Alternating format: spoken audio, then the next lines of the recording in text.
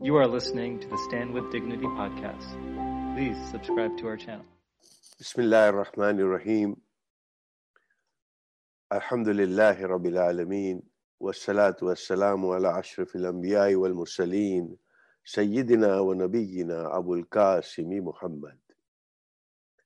I begin in the name of Allah, the most beneficent, the most merciful, and with salutations to the Prophet of Islam, Muhammad sallallahu alayhi wa sallam.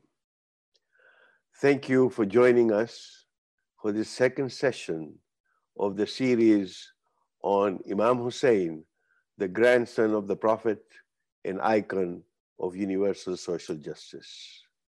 My name is Hasnain Walji, and I'll be your presenter today. In the second session today, we have Imam Hussein's sacrifice to preserve the prophetic mission. That is our topic today. In order to truly understand the sacrifice and the stand that Imam Hussein took, we need to go back to what he was trying to preserve. And this is part of the 6 series that we have. Tomorrow and the day after and the day after, we'll be talking about the other subjects that you see on the screen there. So his mission, Imam Hussein's mission in his own words was, and I read this because I do not wish to paraphrase. Imam said, and I quote, that I am not rising against Yazid as an insolent or an arrogant or a mischief monger or as a tyrant.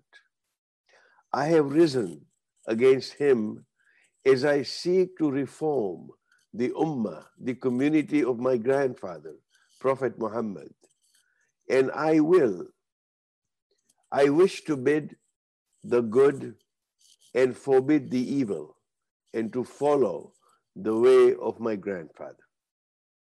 So he's talking about reform of the ummah, the community of his grandfather, and to show people the way to follow his grandfather, Prophet Muhammad.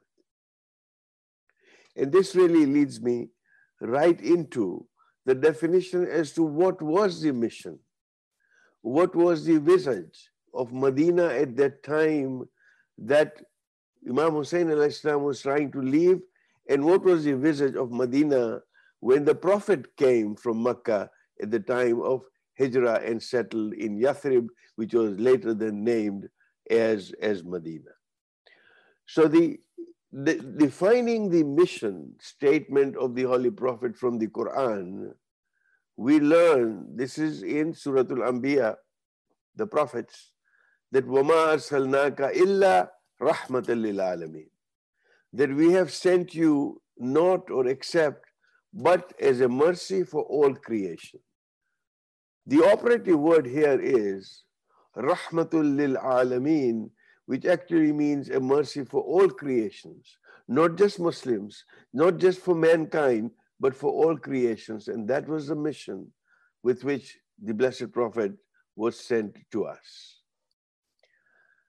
The prevailing environment when the Prophet was born in Mecca, and the Arab society needs to be understood as to where it was for us to understand as to the changes that he brought in Medina at that time, and then how did the entire thing go back to where it was, and why is it that Imam Hussein leaves Medina to say that I am going, or I am leaving Medina for the Islah, for the reaffirmation of the morals as established by the Blessed Prophet.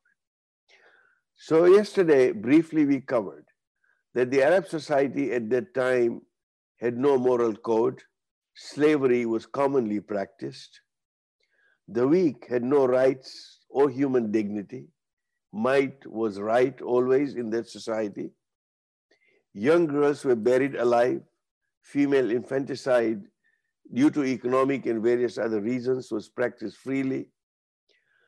Warfare and bloodshed was in fact almost like a hobby. The idolatry was prevalent everywhere. And that was called in the Islamic terms, the age of ignorance, Jahiliyyah in Arabic, which means ignorance. And this is an Islamic concept which refers to the period of time in the state of affairs in the Arabian Peninsula before the advent of Islam in 610 Christian era.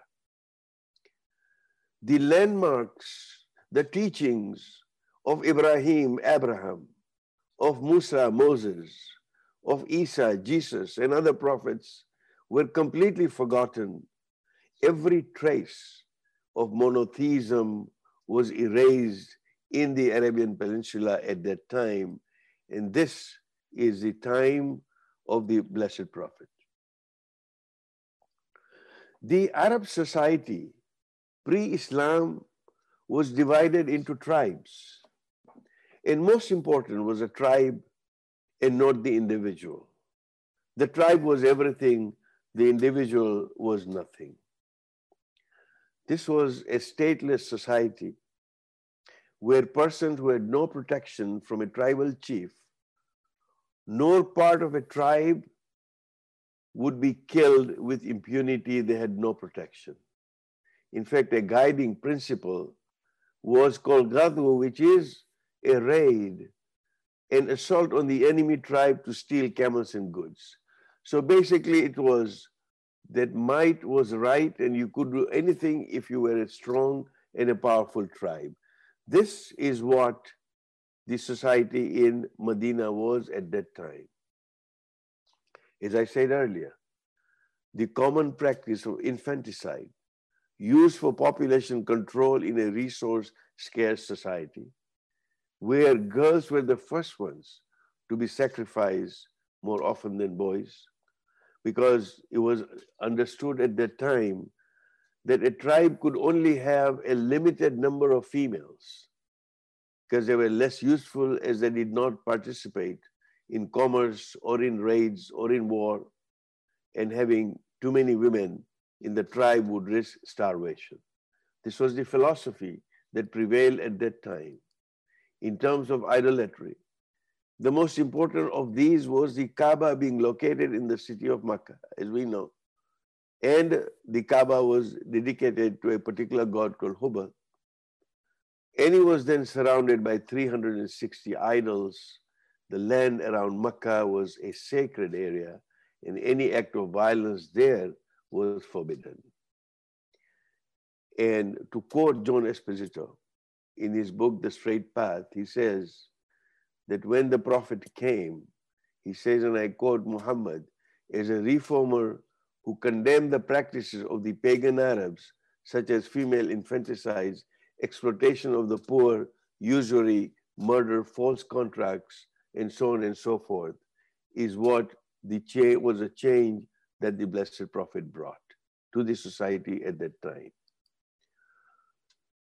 His message, as I alluded to yesterday, of La ilaha illallah, that there is no God but Allah, pointing towards the monotheism that was brought by Nabi Ibrahim, by Abraham, by Moses, by Jesus, was being reconstructed within a society that I've just described, a society of what we call the age of ignorance.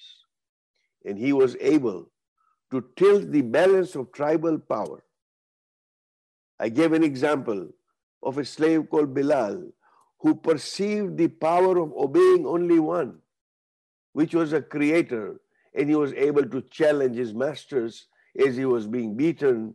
All he could say was, one, ahad, meaning there is only one that I will succumb to. Amongst the early converts to the message of the Prophet were parents of Ammar, one of the early companions.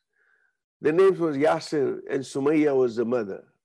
And once they were sitting and they were worshipping idols, and suddenly the idol falls from a mantelpiece and breaks into pieces.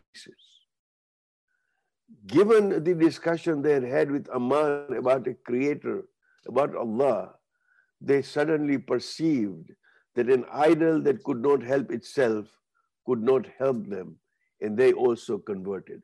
This was a direct impact of the teachings of monotheism that was brought by Prophet Muhammad, peace be upon him. But Makkah, unfortunately, the people of Makkah could not digest this message of monotheism because they had vested interest in not accepting the message. As Islam spread in the city of Makkah, the ruling tribes began to oppose.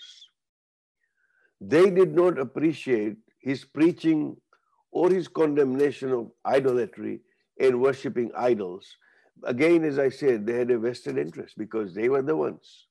In particular, the Quraysh tribe controlled the Kaaba, and they were able to draw their religious, political, as well as financial power from this polytheistic shrine, which was the Kaaba at that time.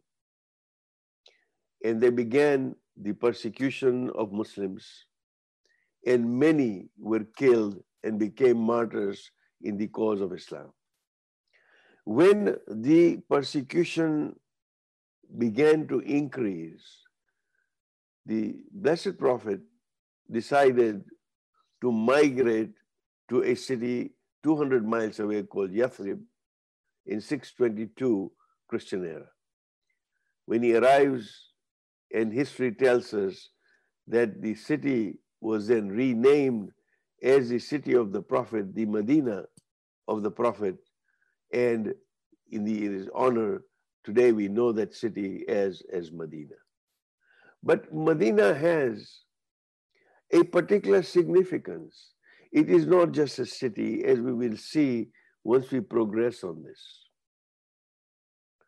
But this was indeed the impact of the Blessed Prophet, and I'd like to share an example with you of how he behaved with the people of Makkah, how he was able to create that level of integrity for himself that people trusted him. He was called Amin, amongst other titles that was given to him because he was considered somebody who was trustworthy. It so happened that in those days, the Kaaba was somehow damaged by fire, and the clans, the powerful clans of Mecca, decided to renovate the Kaaba following a major fire which had destroyed the structure of the Kaaba. As they had completed the construction or the reconstruction of the Kaaba, a question arose. This was a very important question which would have created a lot of turbulence in the society at that time. The question was, which of the tribes would have the honor to place the black stone, Hajar-e-Aswad as it is called, back into the Kaaba, into the walls of the Kaaba?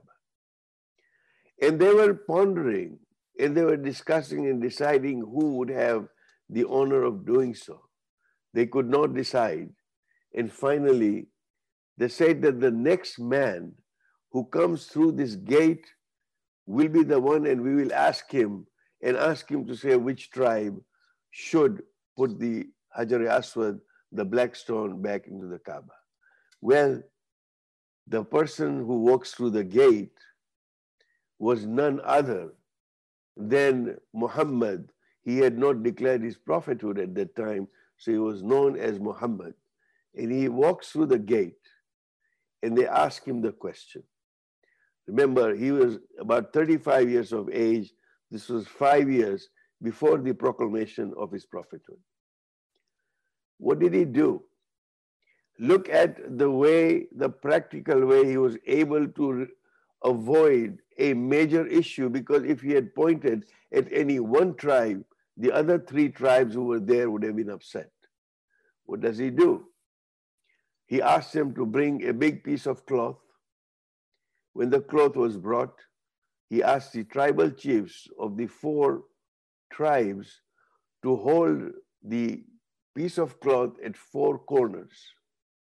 He then puts the black stone, the Hajar-e-Aswad, into the cloth. They carried towards the Kaaba, and Muhammad became the one who was honored with putting the black stone back onto the Kaaba, saving all this conflict that would have happened It also gave an honor and an engagement and also an ownership of putting the stone back into the Kaaba. The story is very insightful in terms of the mindset that had to prevail to try and reform the Arab society at that time. So, when he decided to migrate, this was not just any other 200-mile journey. It was a journey between two cities, which were about 200 miles apart. But its greatest significance is that it marked the beginning of an era. It marked the beginning of a civilization which is flourishing today. It began the idea of a new culture and a history for the entire mankind. Therefore, Islam progressed not only from the physical hijrah, but it became a dynamic society in all its aspects and dimensions.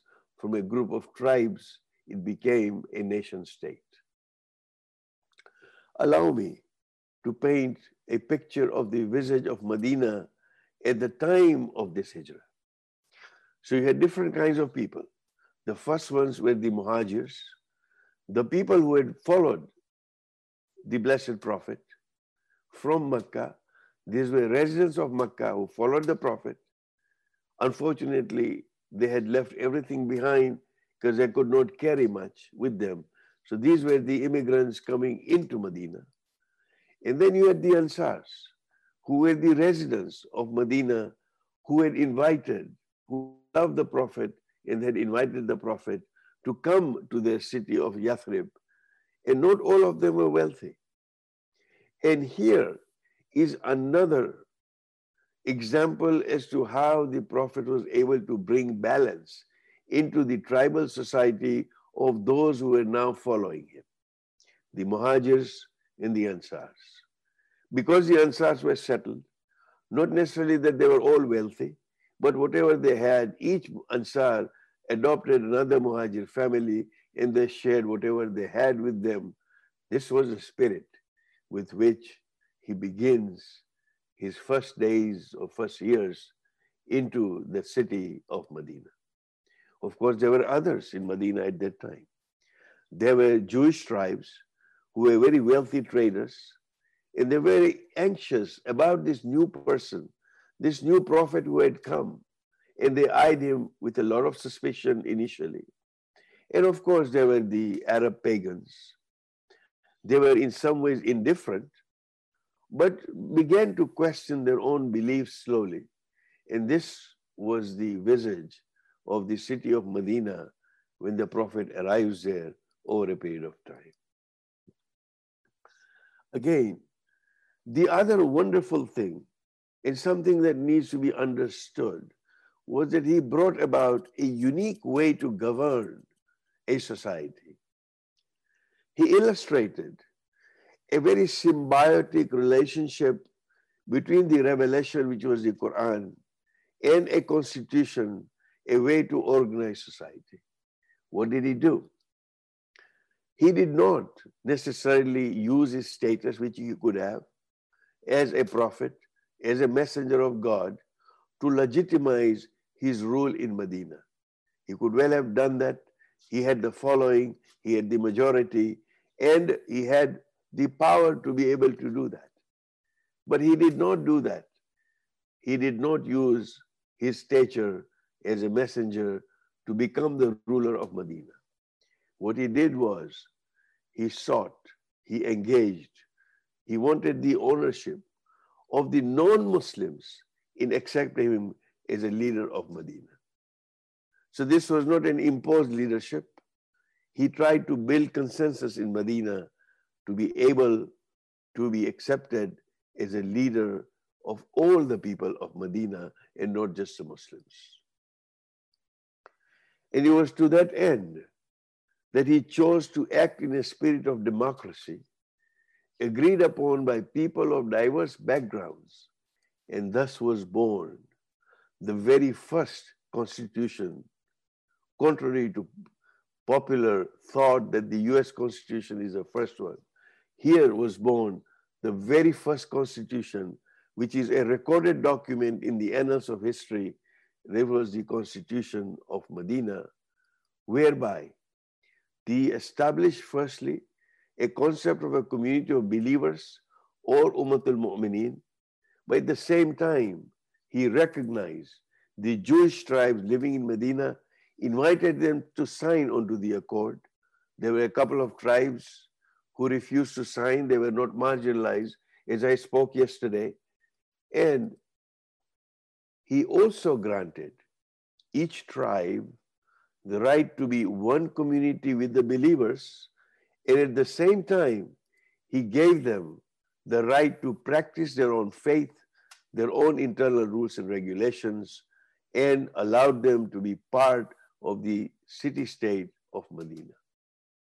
So this city-state of Medina now becomes a model pluralistic society in practice that needs to be emulated for us to understand, where there were civil rights and responsibilities, where it respected diversity. There were Jews and there were pagans.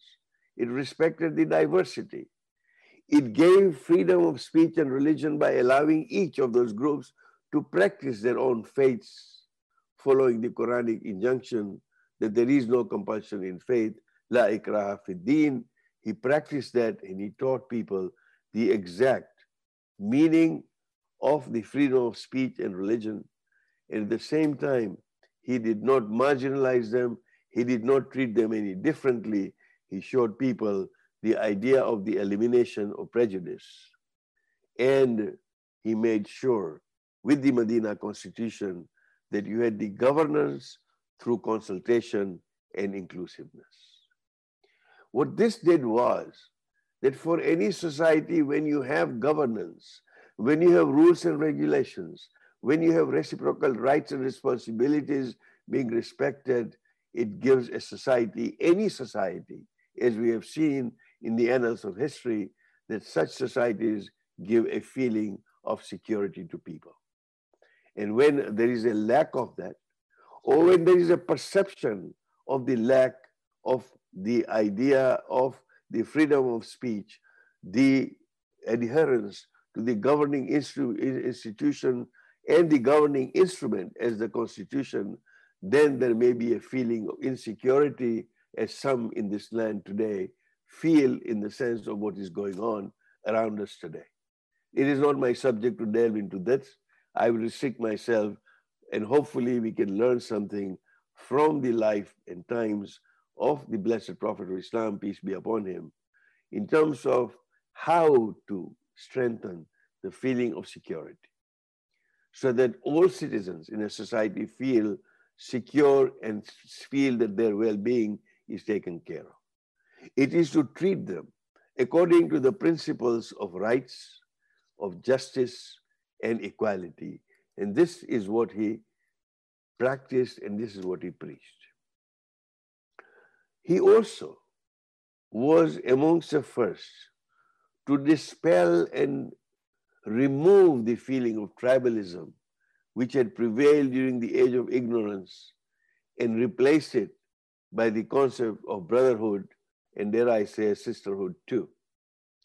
So the Medina Contract, as it was called, or the Medina Constitution it is now called, applied the formula of people living together with each other, regardless, as a society, regardless of race, language, or religion that they had. And this idea of a pluralistic society was born in Medina through the efforts of the Prophet of Islam. He also brought about the development of trade, making sure that there was integrity in financial and business transactions. And he taught, and he was able to apply that in Medina. And as the Islamic State began to expand, that the earnings that were not honestly gained, and that they were gained through bribery or interest or black markets, were strictly prohibited, and it became one of the cardinal principles of the faith that he brought. But beyond all that, in order to make the transformation within human beings, because no change can come place or can take place unless the humans within a society decide to make that change. It is like a drop of water needs to be part of a bigger ocean, but the drop of water needs to move in order to make a wave. So here he said, and he emphasized the value of pure intentions when he said that Allah will not look into your body or appearance or possession. He will examine your heart and your actions.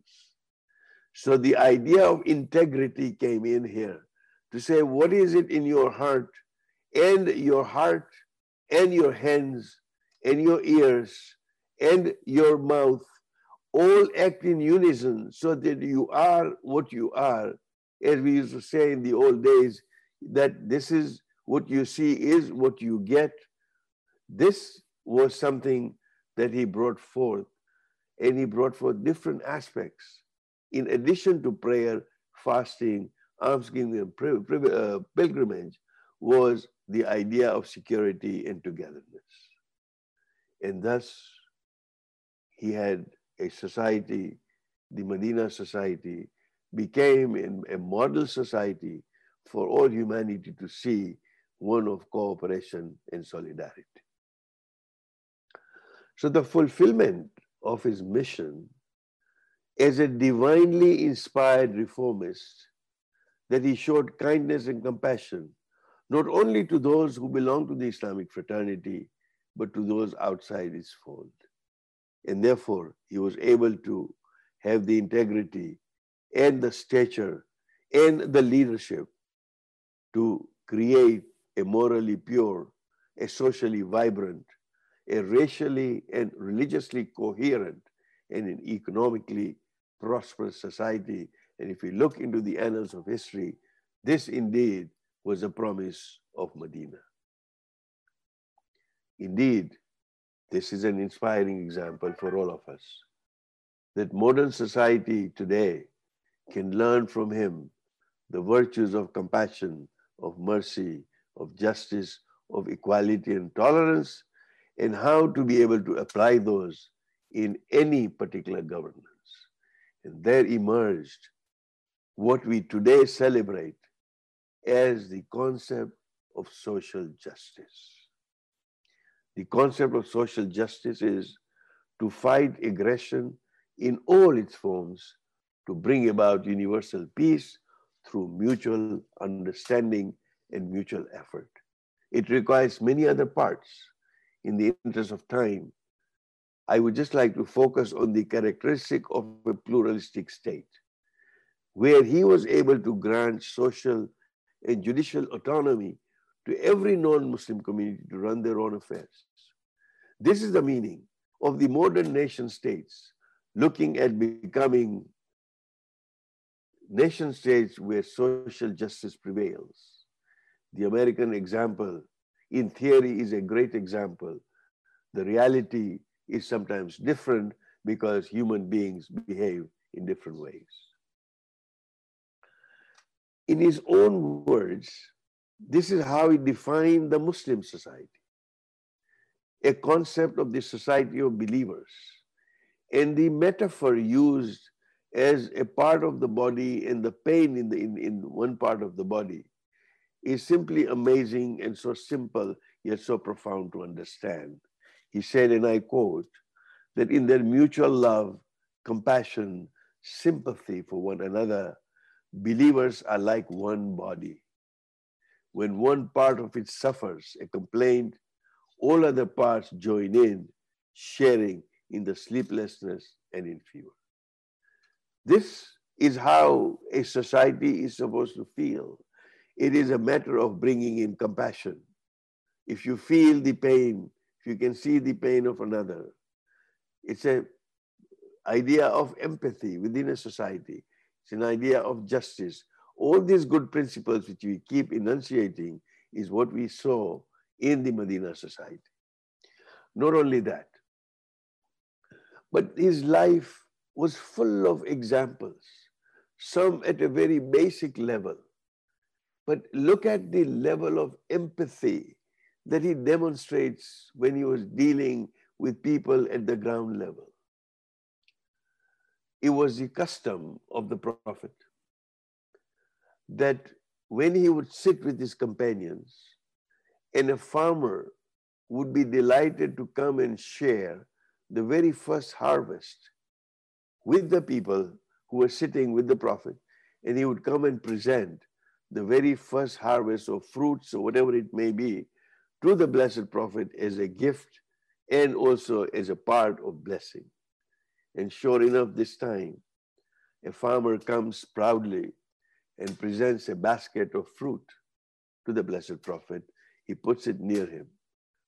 The Prophet picks up one fruit and eats it, tastes it, and then he finishes it. And then he dips into the basket again and picks up the second one and finishes it, and the third one, and the fourth one. And pretty soon he had finished the entire basket himself. Surely the fruit must have been so tasty that he did not share it. And a companion asked him to say, "O Prophet, how is it that you eat all the fruit for yourself and do not share it with us as you usually used to? Was the fruit that tasty that you did not share it with us?" And he smiled and said nothing until the farmer who had brought the fruit to him had left the assembly. And then he explained. And this is the empathy, and this is the feeling, this is the compassion that he showed towards another human being. He said, the fruit that he brought to me in his rush to present it as the first harvest was not yet ripe. It was bitter. And if any one of you had eaten that fruit and you had said this fruit is bitter, it would have hurt the feeling of this man who had brought the fruit to me.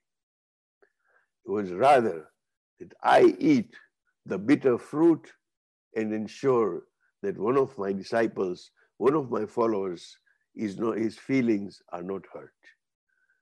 This example is a human example of empathy in terms of how he interacted in a society. So in fulfillment of his mission, he was able to show that level of kindness and taught us to move beyond the idea of just tolerance and go towards a level of understanding. The world peace cannot be found only on understanding, but it must also be promoted through forbearance. Another example that truly needs to be understood is 623 Christian era. A deputation of Christians from a place called Najran actually come to the Prophet's mosque to debate with him on their different theological principles. As they continue to debate, this was a Saturday and Sunday comes, and they said that we now have to go out of town, out of the boundaries of Medina to conduct our services because it is Sunday. And his answer was that conduct your prayers right here in the mosque because it is a place consecrated to God. This was a vision. This was a vision of pluralism. This was a vision of empathy, compassion, and justice that he was showing to Christians who had come to debate him and in fact challenge his own authority as a prophet. And yet he had the courtesy to say, you don't need to go out of the lines or city lines of Medina. You can come and you can remain here and pray right here in the mosque of Medina. So this was the historic role of the Islamic community at that time. There was this true embodiment of the virtuous, the wholesome, and the noble. And he was able to set the highest standards of performance and be a reference point for others. The Quran has a beautiful example and a beautiful injunction for all Muslims, where the Quran says, وَكَذَلِكَ جَعَلْنَاكُمْ أُمَّةً وَسَطًا لِتَكُونُوا شُهَدَاءَ عَلَى النَّاسِ, that we have made you a middle nation. We have made you a nation most balanced so that you may be a witness. You may be an example over other people. Well, this was a living embodiment of his mission and the historic role of the Islamic community as Ummat Wasata, as a balanced nation within which everybody could thrive. So that was the Medina that I've described was being changed in less than 50 years. Society had gone back to its old ways of tribalism and nepotism and all the other ills in less than 50 years after this society, the ideal society of Medina was established. The inequity and injustice had become so rampant that the 10th century historian Masudi opines, and I quoted this yesterday, just to give you a flavor of what was happening, that in the Muslim Ummah, in the community of believers that had been created by the Blessed Prophet of Islam, peace be upon him, had now been turned into where Yazid was like a pharaoh amongst his subjects. This is how he usurped the leadership of the Muslim nation, and this is how he was ruling. And it was that stand against falsehood that Hussein was compelled to take. When the pristine values, as taught by the Quran, were being flouted with impunity by the likes of Yazid, and this was something that he was compelled. This is what compelled the dear grandson of the Prophet, Hussein, to stand up against him and against all those who promoted and followed Yazid for truth and justice. So what was this unique strategy for reform? And God willing, inshallah, we will talk in detail tomorrow in terms of how that consciousness was aroused. But I'd like to quote one of the major authors and thinkers of the subcontinent. Ali Naqi Naqvi is known as, within the subcontinent, Nakan Sahib, and he wrote a book called Shahid-e-Insaniyat, a martyr for mankind, which is also available in English. And he writes, and I quote, that his unique strategy for reform was to revive in the people the capacity to feel and awaken in them the power to think for themselves. Again, the idea of critical thinking, where people need to think for themselves. We cannot be thought followers in every case. In terms of our theology, in terms of our beliefs, we cannot follow anyone else. It has got to come with the power to think for ourselves, to think independently, and to restore to them the courage to give free expression to the dictates of their conscience. This was Hussein's strategy of reform, to say, think for yourself. Indeed, when he finally faced the men and the army of Yazid, and he said, even if you are, by the way, they were Muslims. He said, even if you do not follow any religion, at least think like free men as to what you're doing.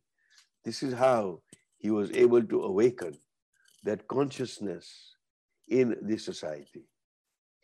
So this is why Hussein leaves Medina, because that Medina and the Muslim empire at the time, the nation state had expanded, as we saw yesterday, to much wider areas, had been decimated in terms of its practices, in terms of its principles, and one had to stand against that so that that does not become the norm, and for Islam and the pristine values to survive.